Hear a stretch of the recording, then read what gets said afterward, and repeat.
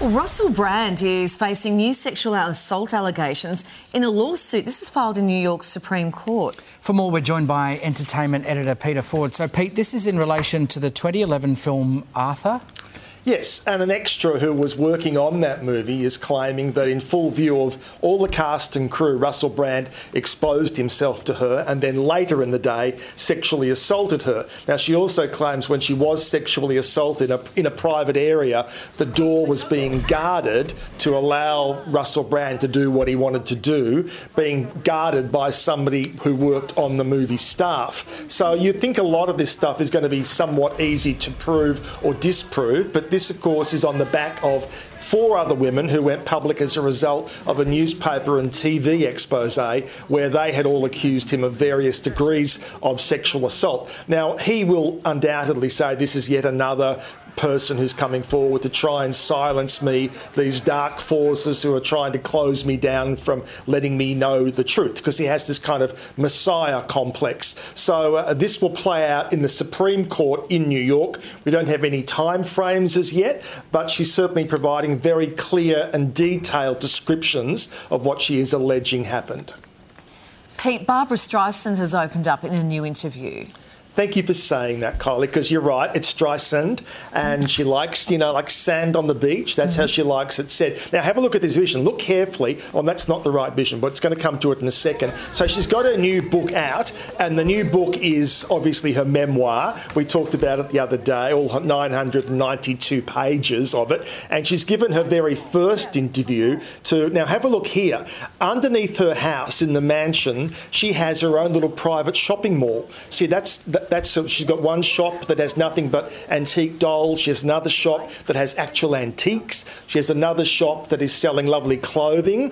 And she's the only person who goes shopping there. So, if you got it, why not? It's fabulous to look at. So She's on the... I know, isn't it impressive? Your own little private Roselands in your basement. She's on the publicity trail and she's got a lot... It's an extraordinary career. So obviously she's got a lot to share, including great friendships through the years. And I thought this was an interesting one because she talks about her friendship with Judy Garland and how they worked together on a TV show. You can see they're holding hands. At the time, she didn't understand why Judy Garland would be nervous about working with Barbra Streisand.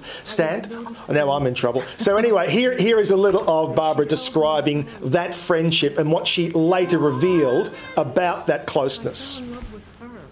I remember her coming to my apartment, and I thought, now I know what she's frightened about. That's what happens when you have a long career. It doesn't get easier. Yeah. It gets harder. When you have no fear, when you know you're going to be famous, you're not going to be famous. You don't have fear today, no.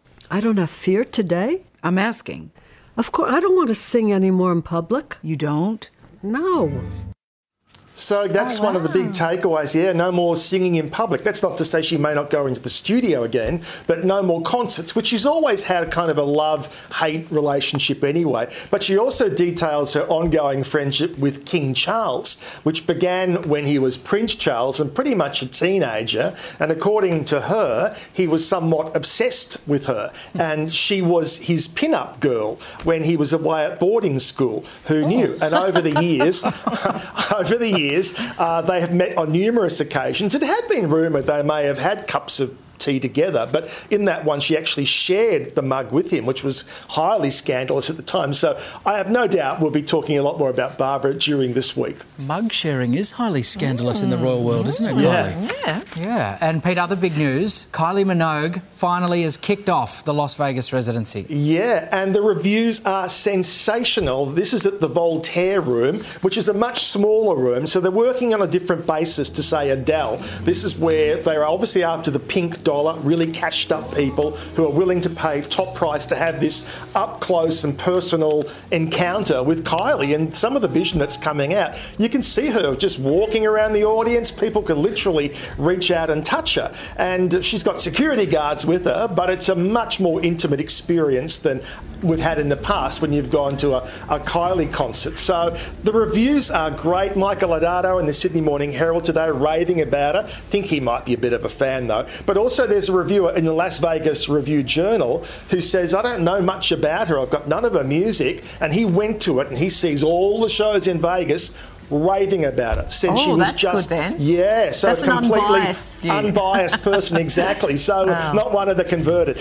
Now, interestingly, although we've been told it was completely sold out, there were tickets that became available on Friday and Saturday. Now, apparently, what often happens with casinos, they will buy a lot of tickets for high rollers, and then if they don't utilise them, they'll release them back into the public selling domain at the last minute, and that's what happened. Pete, just in the time that we've been chatting, I've counted about 6 outfit changes.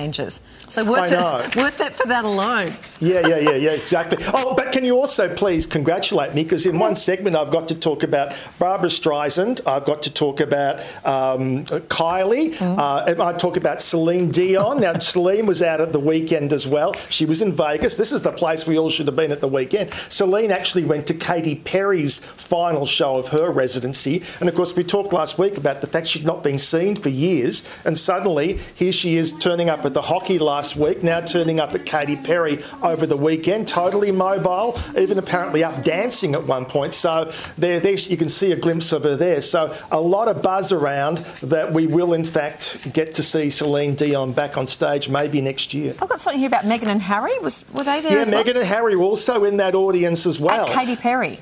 At Katy Perry as well. Okay. So for the very last show, there they are having a lovely time. So can I just say share? Because then if I say share, I would have got the big 5 all in one segment. I think that's Pete, impressive. we don't do this enough. Can we just celebrate you for comprehensive coverage again this morning? Just the outstanding. Diva Report. Yes. The Diva Because there was Liza Minnelli. Was it Liza in there? I didn't get Liza in. Stop You've trying to mentioned squeeze her. everyone in. Yeah. Well, I was disappointed that Patti LuPone wasn't mentioned. He had 9 superstars and you still want more. Yeah, that's right. Thank you, Pete.